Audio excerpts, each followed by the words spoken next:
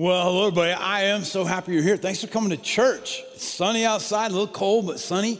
Hey, a few weeks ago, we started a series in the book of First Thessalonians. It's a tradition around here that in the new year, through the month of January and into February, we'll take one book from the Bible, usually a shorter book. First Thessalonians is 5 chapters. And I would just invite everybody to read along. So every week, we'll look at the next chapter. And here's the reason we do this, is because one of the core convictions that I have is that God is a God who speaks. And so as you read through 1 Thessalonians in your own way, here's what I know. I know that God is with you, and it is not just up to you and your mind and your biblical study skills. In fact, we know that the Spirit of God, God's Holy Spirit, one of the primary things that he does is he reminds us of truth and he teaches us.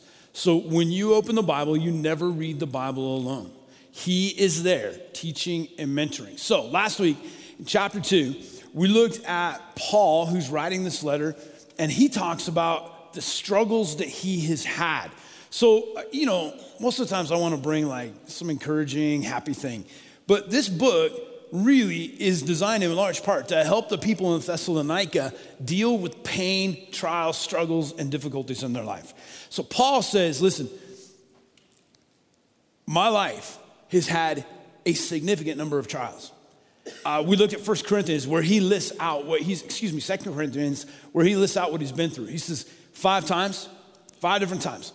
I was stripped and beaten with a whip, 39 lashes, one short of a death penalty. He says 3 times I was beaten with rods. I've been imprisoned countless times. I've gone through shipwrecks. He talks about the wear and tear on his soul and on his body. So we discovered this. One of the things that Paul had was what we called grit. Grit. If you looked at that guy's back, it would have been covered with scars. And every scar had a story. These scars, the freshest ones, they're from my time in a town called Philippi, neighbors of Thessalonica. I went there and it was worth it. They beat me, but I got to tell people about Jesus, who he was. I got to tell them that God has come to earth, that the world can now be radically different. So he had grit, but he coupled with that, and this is astounding. Guys, this is a beautiful picture of masculinity. So he had this grit, he could get through anything, but he couples with it this incredible gentleness for the people in Thessalonica. He reminds them how much he loves them. So these two things are not polar opposites. He says, listen, I've lived through the worst of the worst. I'm a soldier, I'm a survivor, and yet I still have room in my life to be compassionate and gentle and loving. That's a true picture of masculinity. So in chapter 3, here's what's going to happen. Paul's now going to talk to them at length about their perspective regarding difficult times. How are they going to get through it? I want to show you a map just so we can reorient ourselves. Sometimes it's easy just to think of this as a book that was written about 52 AD to some obscure people. But this is what was happening. Paul's been on this journey. He's moved away from Turkey, gone to Philippi, where we just talked about he was beaten. He is then in Thessalonica. He's there anywhere from 3 weeks to 2 months. We're not exactly sure. He plants a church. Certain factions in the city turn against him. They have to sneak him out at night because it's going to be another beating, right? Just another one. But he makes his way all the way down to Corinth and Athens, and he's staying here, and he is consumed with concern for this church. This is an important city. Thessalonica had a population of somewhere between 200,000, 250,000 people, one of the major cities in the Roman world. They will go on to have an impact. They'll plant churches throughout this region. So he doesn't know.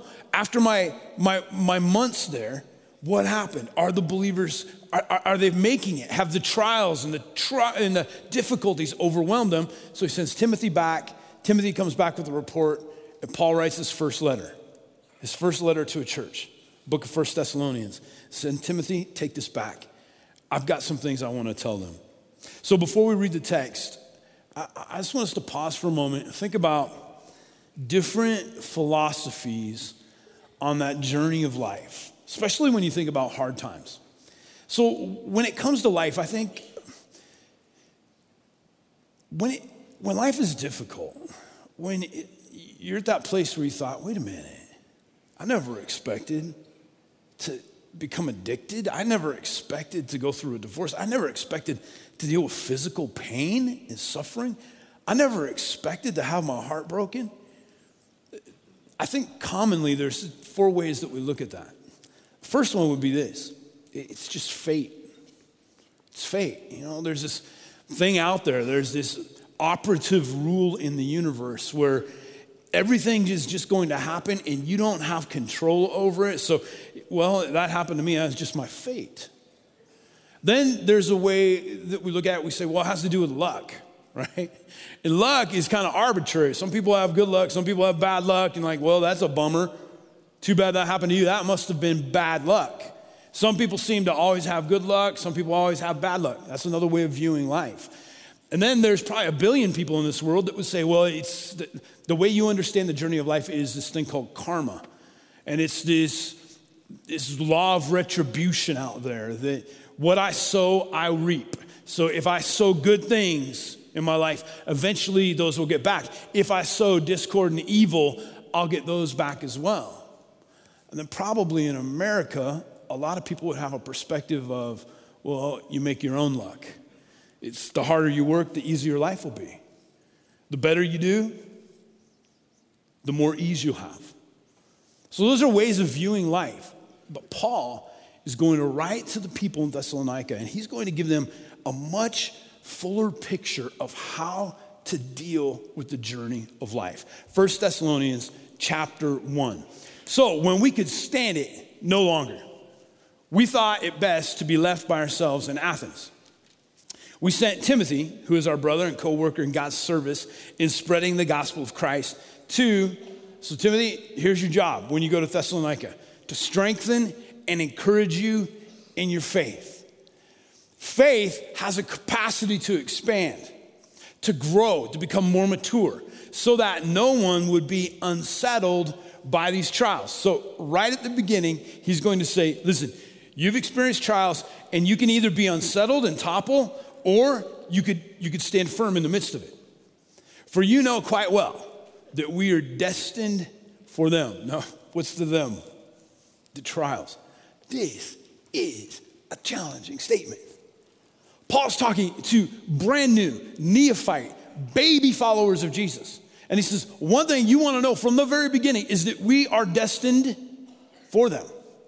It is inevitable. In fact, when we were with you, we kept telling you that we would be persecuted. And it turned out that way, as you well know. For this reason, when I could stand it no longer, I sent to find out about your faith. I was afraid that in some way the tempter had tempted you and that our labors might have been in vain. But Timothy has just now come to us from you, and he has brought good news about your faith and love. He has told us that you always have pleasant memories of us and that you long to see us just as we long to see you.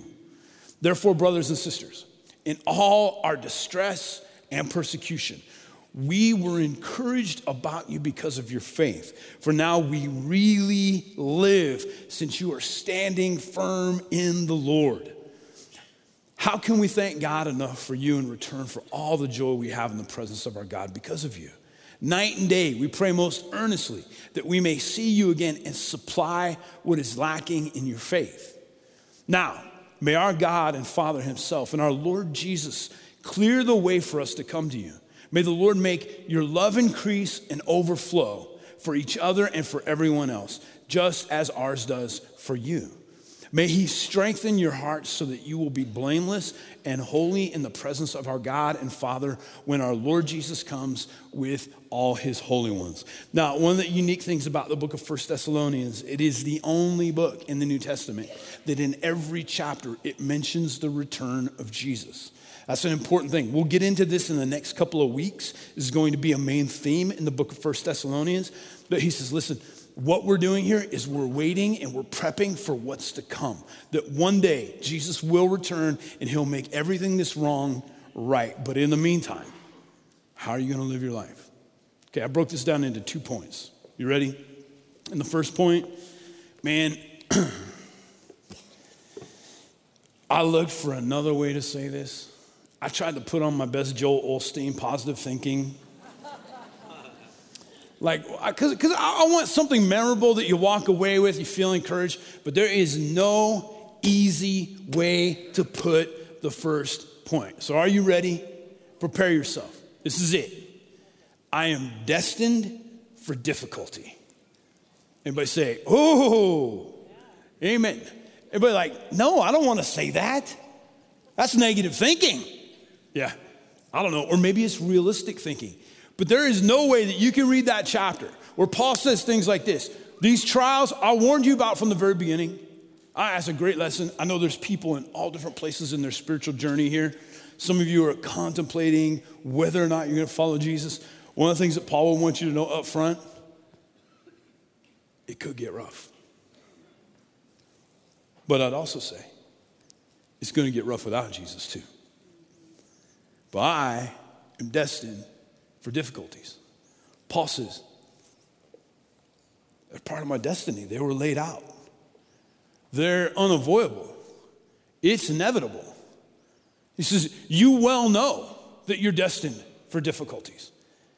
Well, I'm not sure I know that very well. I've been following the Lord for about 30 years, and I am embarrassed to say that when bad things happen to me, I still go, well, not fair. Lord, I have been so good recently. I don't deserve this. Why is this happening to me? Paul says, hey, get over that. Quit being surprised every time something difficult happens to you, because we know quite well that we were destined for difficulties. Knowing that trials exist takes away the surprise and prepares me for looking at what is actually going to happen. So I'd like you to visualize something with me. Imagine this is where we are, okay? This is where you are in your spiritual journey. And over there by the piano, that is called spiritual maturity, okay? There's a distance between where I'm at and where spiritual maturity is.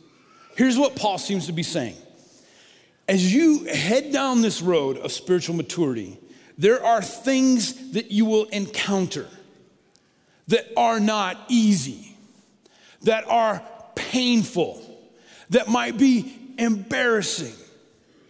And you bump up against those, and it hurts. And you start thinking, what in the world is happening? I don't want to go through that. I don't want people to know what's inside of me. And so there's a choice we make. I can bump up against it and think, hey, you know what? No, ouch. I'm going to head in a different direction, and I'll just kind of wander around in circles. But what that leads to is a lack of maturation. That's arrested spiritual development. Paul's saying, as we walk, you're destined for these difficulties. And the only way to maturity is what? Is going through it. Is going through it. So these surprises, listen, most of us, it's just a cultural thing we have. We've seen way too many Disney films. We really believe in happily ever after. When you got engaged, you believed that she actually was perfect. She was a princess, that he was Prince Charming. You believe when you got your first job that you'd never struggle in your vocation, that financially everything would be okay. It's always happily ever after. So we are shocked when we get into it and we think, ouch, this is not what I anticipated. I remember a song that Chris Smith, he just helped lead us. Some of you might remember this song. He wrote it as he was going through an incredibly difficult time in his life. And I remember the chorus. It says something like this: the only way out is through. See, you can spend a lifetime trying to escape. Like, hey, I don't want to fight through this. I'd rather just avoid it altogether. The only way to spiritual maturity is to walk through it. And friends, that is not easy. Because after I get through this one, there's another one. But it's part of the process. Now, for many of us, we might think, that just doesn't seem fair. Anybody who maybe is a parent, I spend a lot of time with my 4 kids trying to help them avoid painful things in life. You're a terrible dad if you're like, hey, you know how I taught my kids to swim?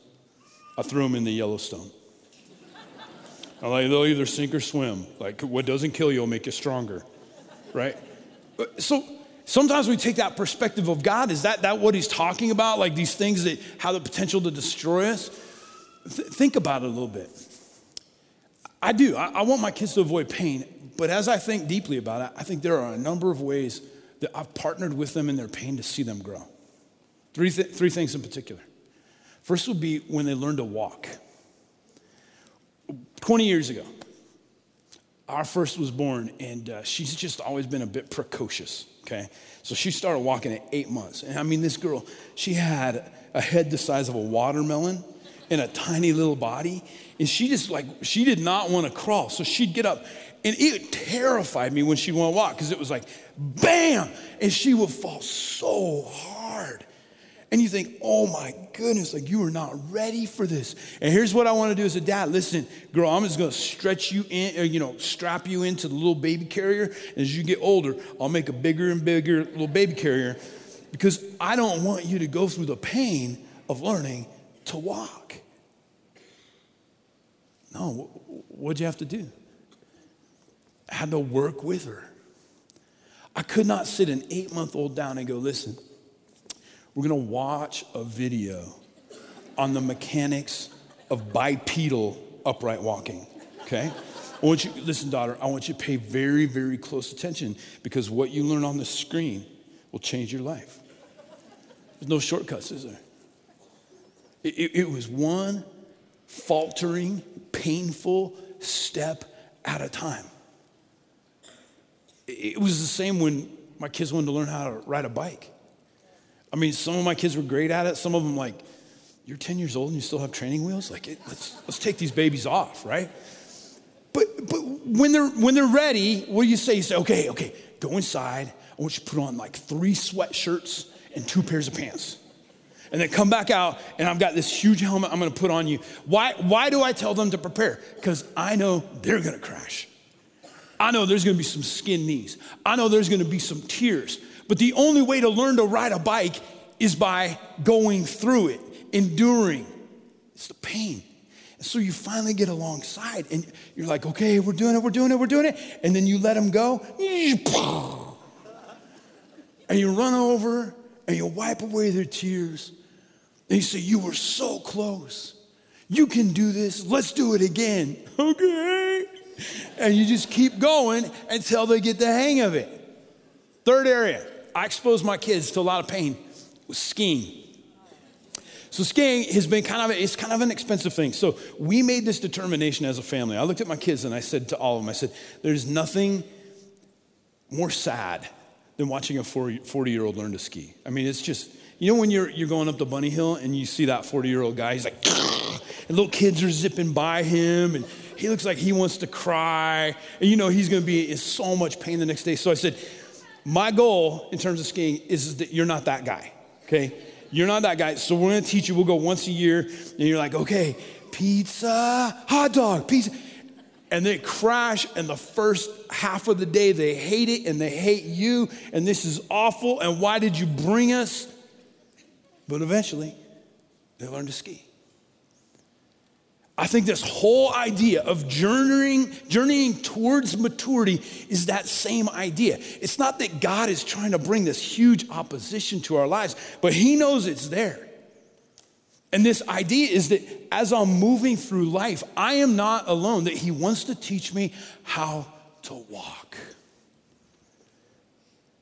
Because I just can't crawl for the whole of my life. He wants to teach me how to ride. And there's no way around some bumps and some bruises and some tears in the process. I think here's the question you want to ask.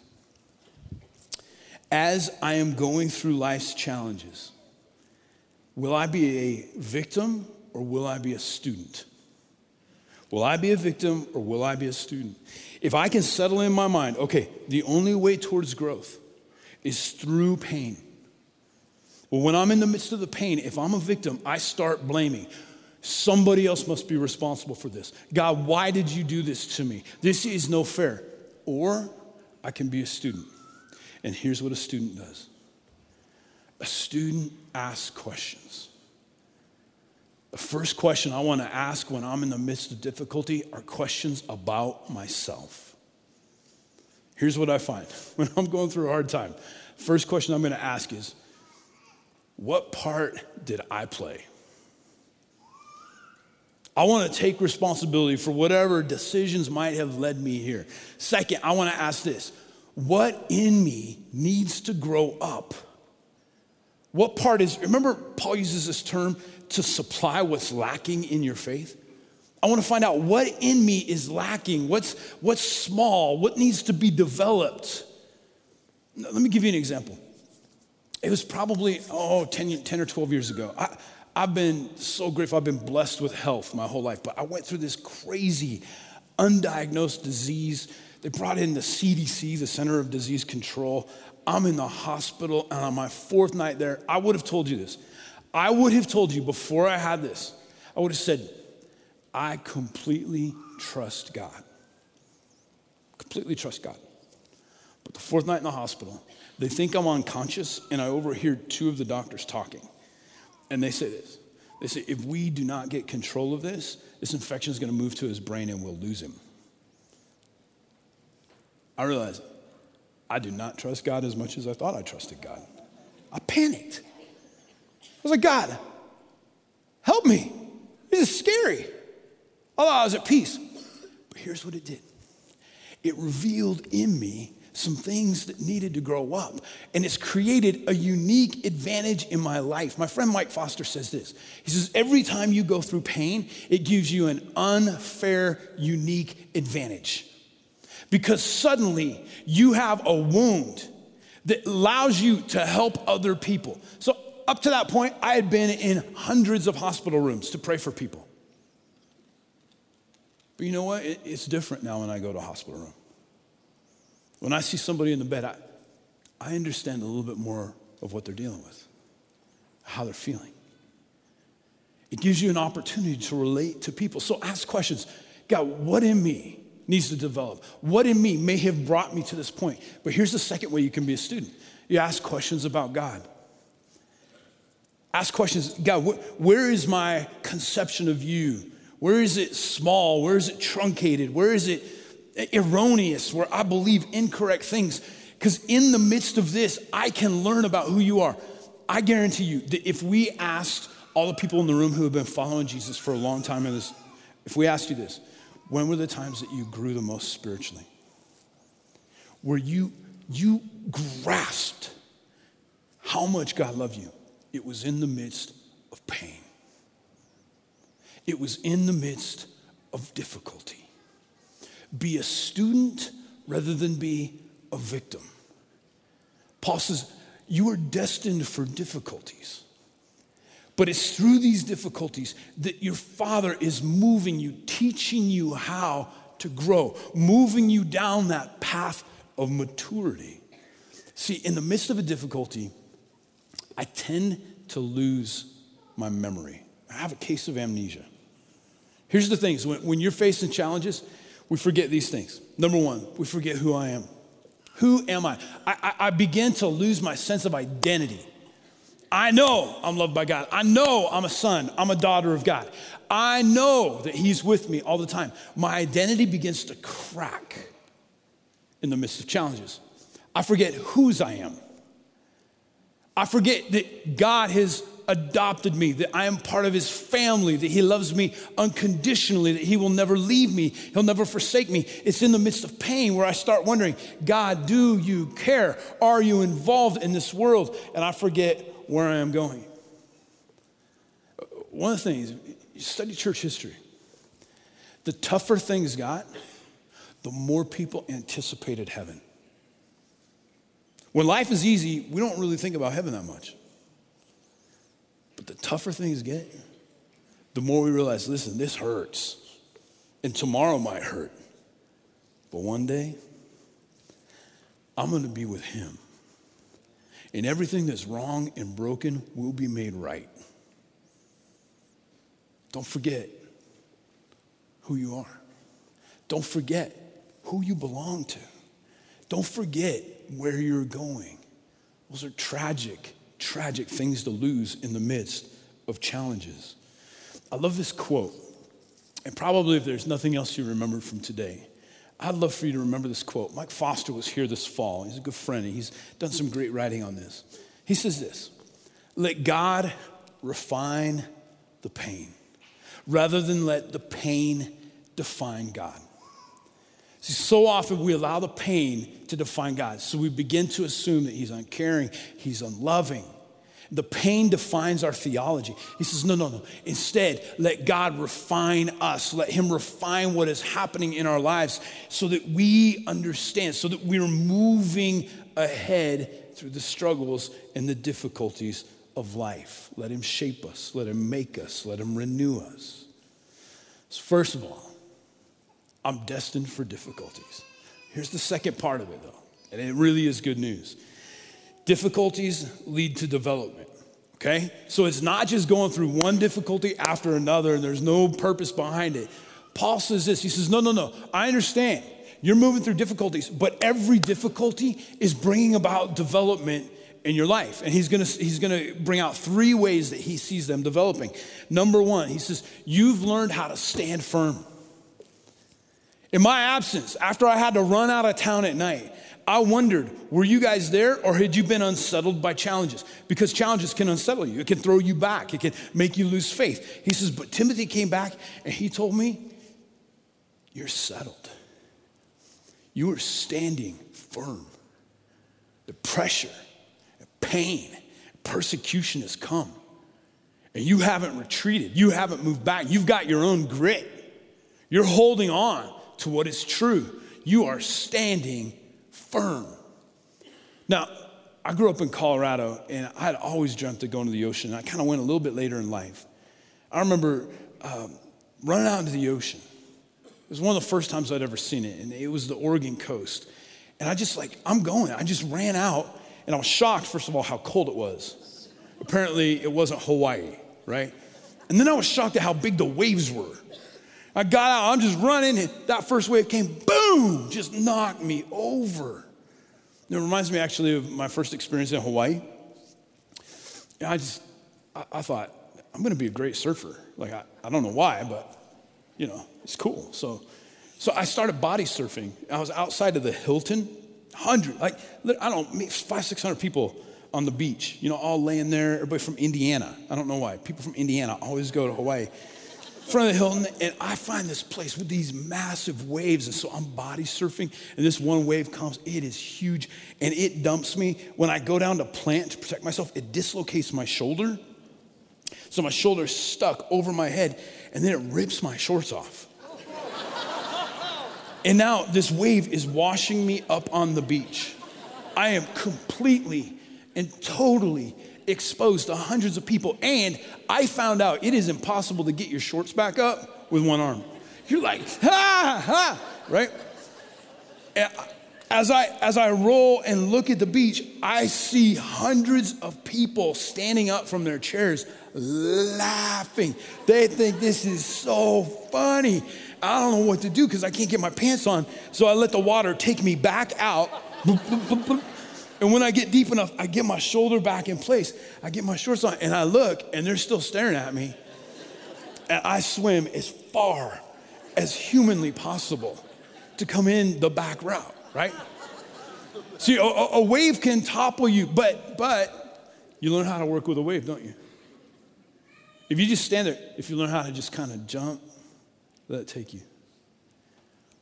Paul says, you've learned how to stand firm.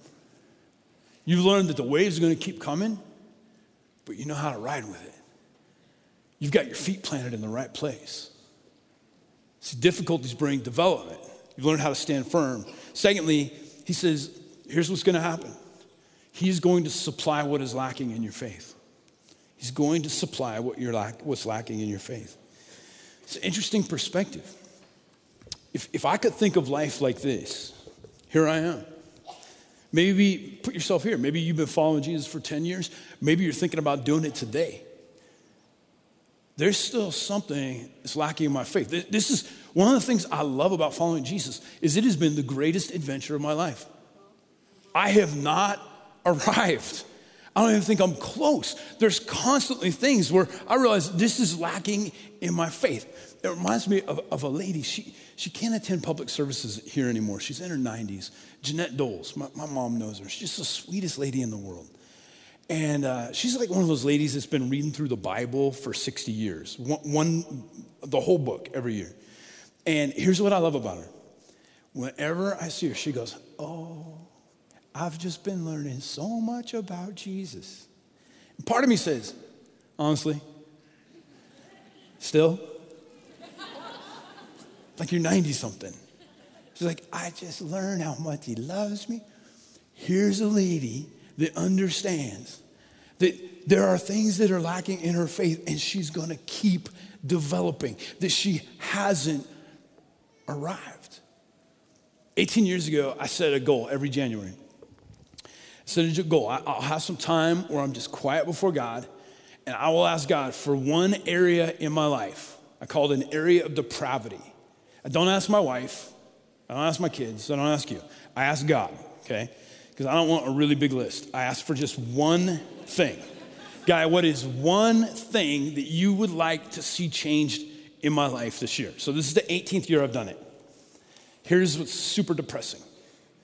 I am hoping that one of these years, I'm like, okay, Lord, what's one thing you know needs to change in my life? I'm hoping that one day it'll be totally silent. And God's like, I can't really think of anything, Nate. Yeah. No. You know how long it took this year? I asked the question. I had a pen in my hand. I bet within 3 seconds. What's one thing? Oh, you're right. Wrote it down because he's going to identify what's lacking in my faith, and it's the trials and it's the difficulties that bring development. They bring growth. And lastly, he says, difficulties bring development. And one day, as you go through this, our love increases and eventually overflows. This is what I keep praying, is that your love increases and overflows. I love the word overflows because I don't know about you, but sometimes loving people is difficult. I think everybody in the room has somebody in their life that you're like, okay, you get up in the morning, you're like, do not slap that person today. It's like, be nice. And it is so hard to be loving and kind to certain people. Paul says, you go through this process long enough and you keep walking through difficulties, pretty soon your love increases and then it overflows. And when love is overflowing out of my life, I'm not trying to love people, it's just pouring out of me. He goes, that's how I love you. I don't have to look at you and think, oh, those dysfunctional Thessalonians. No, he's like, man, I love you so much. He's just pouring out of my life. That's a sign of maturity and development. Now, I want to close with this. I wish there were shortcuts. I wish that I had a formula for spiritual growth for you. It was like some of the diet fads. You know, you just eat an avocado every day and you'll... I mean, everybody's always looking for shortcuts, right? A shortcut to get rich. Buy my program. I'm like, if that program gets you rich, why are you trying to sell it? Like, you should be rich already. I don't understand. Shortcut in health. Man, I had a friend that had, he wanted so badly to be incredibly fit. Got into steroids. Yeah, it got him there, but it was a shortcut and led to all kinds of other problems. So we're always looking for shortcuts. Here's one of the things that Paul is saying. This is spiritual maturity is so important, but there are no shortcuts. I want to show you a picture. This image is kind of the backdrop for my childhood. It's just outside of Colorado Springs. We lived about 35, 40 miles outside of Colorado Springs, and this is Pikes Peak. Pikes Peak, very famous, Garden of the Gods in front of it, 14,110 feet at the top.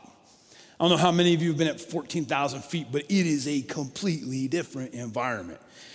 You just can't breathe. I climbed it probably a half dozen times all the years I lived outside of the Springs.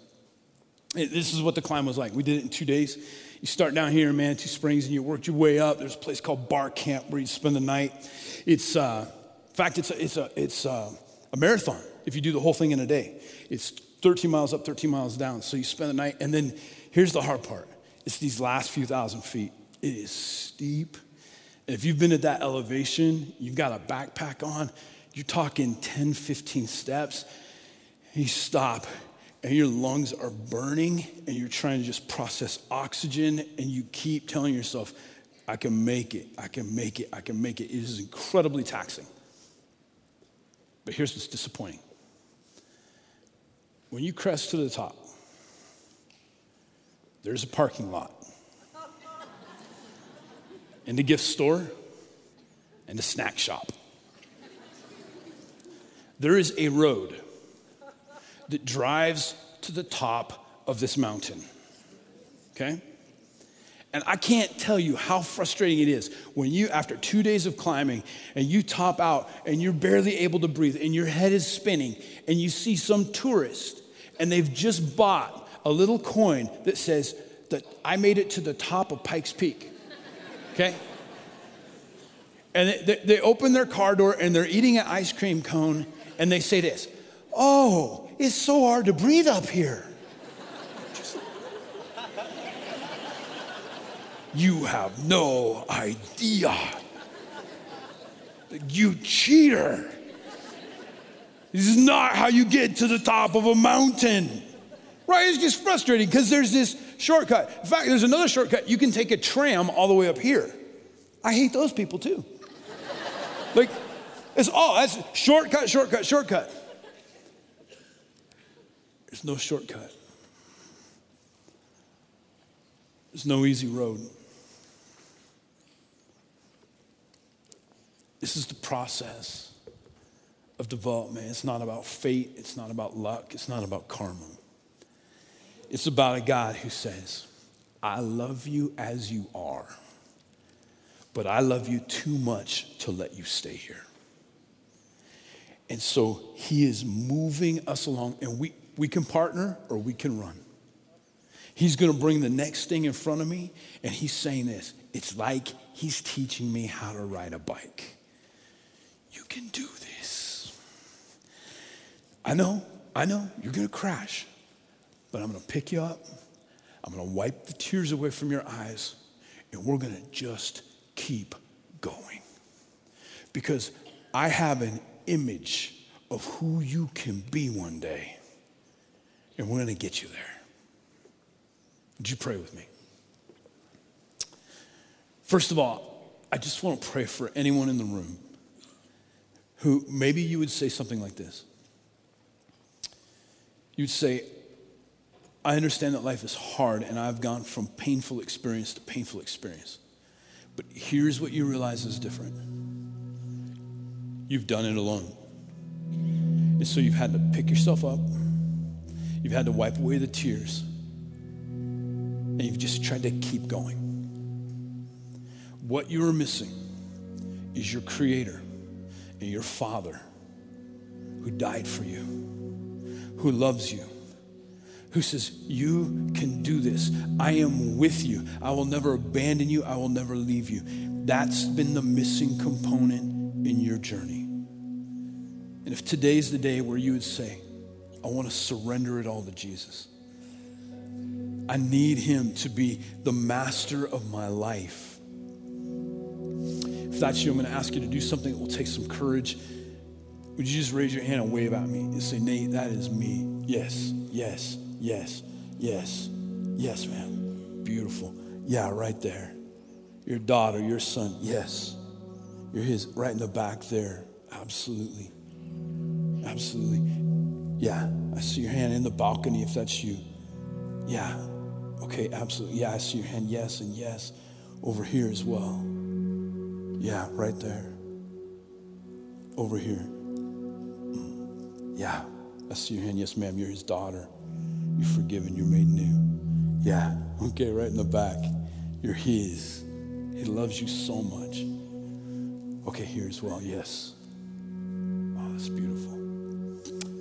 Now, for all of us, Lord, we want to grow up, but sometimes we don't want to face the challenges of growing up. Lord, would you walk with us? Difficulties are out there, but we are not alone. You will teach us how to walk. You'll pick us up when we've fallen, and you will move us through the challenges so that we can stand firm in what is lacking, and our faith will be developed, and so that one day our love overflows. We do not do this alone. You're with us. In your name we pray this. Amen. Amen. There are a whole bunch of people that raised their hands. Would you just celebrate their decision? Oh, beautiful, beautiful, beautiful. So everybody that raised their hands, I want you to know you are sons and daughters of God. You're forgiven. Head towards these I have decided banners. I want to get a book in your hand and help you get started. Everybody else, be the hands and the feet and the mouthpiece of Jesus. You are loved. If you need prayer for anything, there's people up front you can trust. God bless.